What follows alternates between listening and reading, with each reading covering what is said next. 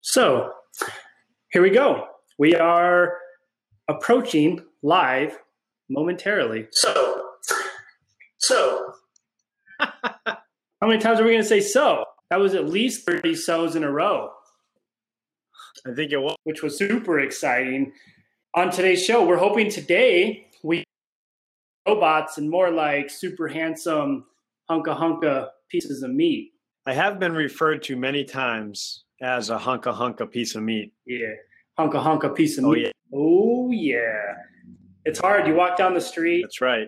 Like the ladies, they yell at you and they say things to you that you don't appreciate, and you just want to turn around and tell them, hey, you know what? I'm not a piece of meat. And they just don't care. That's right. Who cat calls, right? Yeah. Stop. You stop. Yeah, just stop that. I get so disrupted by it and sort of disoriented. It's too much. I can't. Right. We're just trying to do our thing. We're trying to go about our day. Yeah, just trying to live our lives instead of being everybody hooting and hollering at us all the time. That's right. Which is terrible. So it is terrible. So I want to welcome everybody to today's almost daily show, episode 44. Dang, episode 44, the big 4-4. It's always exciting to do another episode, jump on here, and to get people excited about what we're doing. Today, you've got your host, Chandler, or as you call me, Chan's Logic. And the Dave Picardi. We are here to give you the idea of an experience. And today's episode is all about why you should sell your products as experiences versus just a product. Because what we find is when people are just trying to sell like products as a product, there's not really anything that makes people emotionally attached to it. People don't see a lot of value to it. But if you take your products and you put them together as something like an experience, people are going to see it as something that they can do now and that they're going to get a lot of value from long term. And it's going to be something that they can continuously benefit from. Yeah, because really, I mean, when you're working on getting clients excited and having referrals into your business and emotionally connected to your business, people don't get emotionally attached to products, or not many products out there. So you want them attached to your culture and your experience, and not necessarily on a specific thing. Yeah. So you want to take what you have. So for example, like in the gyms, we have a personal training program up front, and then we have like a group membership afterwards. But if you sell it as what we call it, it's like the fitness for life experience. And it's everybody comes in and they know that they're going to get the initial experience, which is an assessment and a personal training phase and high level development with a professional coach. And then they're going to move into a growth and maintenance phase for the experience, where the goal is to make sure they maintain those goals and the things that they get from the program long term. And everything's packaged into that whole experience that has little pieces of it that are oriented and progressed as they get better and better and as they move along the way. Right, exactly. I know, quick little plug out here for Treehouse School of Fitness up in Danvers, Mass. So if you're in the area, swing by. We sell the Treehouse experience. And at the Treehouse, that is full intake processes with, weighing, measuring, meal plans, you name it. It's kind of all in that experience. And so, it's not just show up for classes, go home, it's all life-changing stuff. And so clients long-term understand that, and they don't sign on and start coming to Treehouse School of Fitness in Danvers, Mass. just to go to classes, right? They come for the overall experience, and they know that the experience lasts long term, where they're getting all this scheduled attention, right, and scheduled events and scheduled annual remeasurements and they get reports on it, and so there's more to it than just selling one product, right? It's all packaged so that they get all this stuff, right? And we call it an experience. Yeah. And if it's an experience, people tend to feel like they're getting more value out of it. And they tend to feel like they're going to actually get something more than just purchasing a product. They see a long-term solution out of it, and they see the ability to actually capture that solution long-term and actually interact with it. And they see that it has a bunch of things packaged into it. And so when you create these experiences or these packages with your products and services, you give people more than just what they thought they needed. You give people more value, you get them excited about it, and they see the long-term potential around it. So when you have places like gyms, for example, If you organize things around an experience and a long-term development pathway inside the experience, and you package it into steps, people are going to see that as something they're going to stick with us for a long time. Whereas if you package things into just like if you just had a boot camp and you didn't have any sort of experience to move people along, they're going to see an endpoint to that and they're going to quit at the end of it. And you're not going to see as high retention with your clients. Yeah. And you want to tie everything together. So your brand and your culture and your story, these are all part of your experience that you're selling to your clients. And so, we obviously have a lot of experience in the gym business and now outside of it. The look, the feel, the smell, what people remember, what they leave with, right? All those things are part of the overall experience. And what keeps customers excited about coming back to your business and telling their friends ultimately about it. Exactly. But like when we talk, so when you take your products, take everything that you want to offer, because we always want to offer 900 different things. Take all 900 of those things and turn it into 1 or 2 or 3 packages. And now you have the options for people to purchase your packages that you have everything organized into. So they're going to see a lot of value behind it. They're going to see everything it includes, and they're going to see that it progresses as they move along the client lifecycle. So they're going to be much more likely to stick with it, and you're going to have higher retention from it. So when you do that, you organize it into up to 3 things. Generally, we find people will purchase things in 3s. And if you organize it in 3s, people will pick the middle solution. So you're going to organize maybe the lower tier and the higher tier, and then the middle tier is the one they're always going to go to in terms of the solution they're going to pick. And it allows people to feel like they didn't quite pick the top one, they didn't quite pick the bottom one, and they're pretty comfortable with the middle one. So whatever you pick in the middle one, an experience like this should be the one that you tell people to go to and you think you can provide the most value out of. Well, that didn't work. I was going to go headset, but since we're already recording, it won't go. Oh, man. That's okay. I think you sound good now. I think I sound better as a robot, but that's just me. Yeah, in the last one, I said domo arigato, and I was a robot exactly when I said that. I love it. So, everybody that's listening, if you chart it out, like what is it that you offer? What are you trying to sell? What type of an experience? And a big thing is ask a lot of your clients. I know over the years, we've packaged things differently and done stuff based on how, we want you to have the experience, but really like take, 10 of your best clients. What kind of an experience? Why do they love your service so much? What types of additional services do they purchase from you, right? Like take your perfect client and build an experience around that perfect client and then go out and find more clients just like it. Exactly. And that's speaking to the people with your culture and your brand. Dave, I hear an echo. How about now? Now we're fixed. And that's the idea of building the culture and the brand and the identity into the experience that you express outwardly to your community. Well, you build that relationship with people. And so you organize the experience. What we want to do is we want to do this in a long-term pathway. So take the end result. What do you want people to ultimately be at, and where do you want them to go to, and how do you want this thing to be structured? Then reverse engineer it to how you want it to be in the long run and what you want the life cycle to be like. Then take that and use that to express it to your community and showcase your culture and showcase why the experience is different, and really build a brand not only around your brand, but around the experience as well. Yeah. So when you do like Treehouse experience, people know it's a Treehouse experience. With Stone Age Fuel, it's the Fit for Life experience, because our main branding goal and our main organizational strategy and behind our brand is to let people know and help people to understand that we're going to get them fit for life. We're not going to get them fit for like some super crazy athletic endeavor like the CrossFit Games or something.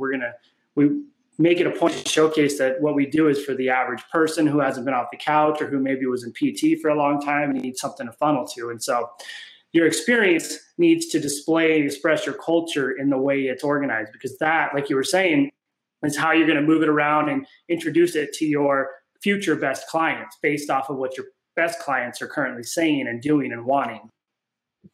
Yeah, exactly. And I just, over the years, I used to hear, you should do this and you should do that. And, I was thinking I'm always doing 3 privates a week, so you should offer a package for that. And the clients are right. What are you selling? And, we used to sell, I guess a brand name was what we were trying to sell. I mean, but then it was like, that's really not who we are. We're us. and I want you to sell I want to sell the full experience of what you get when you come into our facility, right? It's in our tagline is the best hour of your day. So what goes into the best hour of the day? Like, what is that? So that's what we've packaged. We've kind of the best of the best, and everybody has to do everything now, right? And it can't just be, you don't give people the option to go to your least common denominator or the cheapest thing or anything like that just to try to keep clients. Package something up so that it's really like life-changing, right? And it's an experience that they want to tell everybody about. Yeah, make it something that you built, something you created, that expresses your brand and your culture and everything you do with your best clients, and then showcase that as your experience. Because what's going to happen is when you make that the experience, that's what you're truly good at. That's what you're truly amazing at, showcasing to people, and that's how you help people the most with what you do. And so that's what you should focus on. And that's the idea that if we go super broad, we won't get anybody. But if we find our targeted niche, that's when we can really capture the ultimate demographic we want to capture and really get the best clients in. Because if you take a client in that doesn't work out so well, it's your fault for not pre-qualifying and not setting them up right. So if you can set them up from the beginning with an experience and a well-packaged solution based off of what you're truly good at, that's when you're going to be able to provide people the most value. Right. And the details matter. Like I go to my barber because I like getting the shave at the end, right? And the hot team, and like there's a certain experience that he gives me while I'm there. So I can get a haircut anywhere else, and I have. Chandler and I did. It was a mistake. So good. It was so good. It was so good. I'm trying to tell my barber that, but he's really, he's not happy with me. Oh God! I haven't had a haircut in weeks. Mad at you. I did a video on what happens when you cheat on your barber too. Oh yeah, I sent it over to him. I thought I'd lighten the load a little bit, but he keeps pushing me off. I think he's making me. He's teaching me a lesson. But I go because the experience of going to this one barber for me.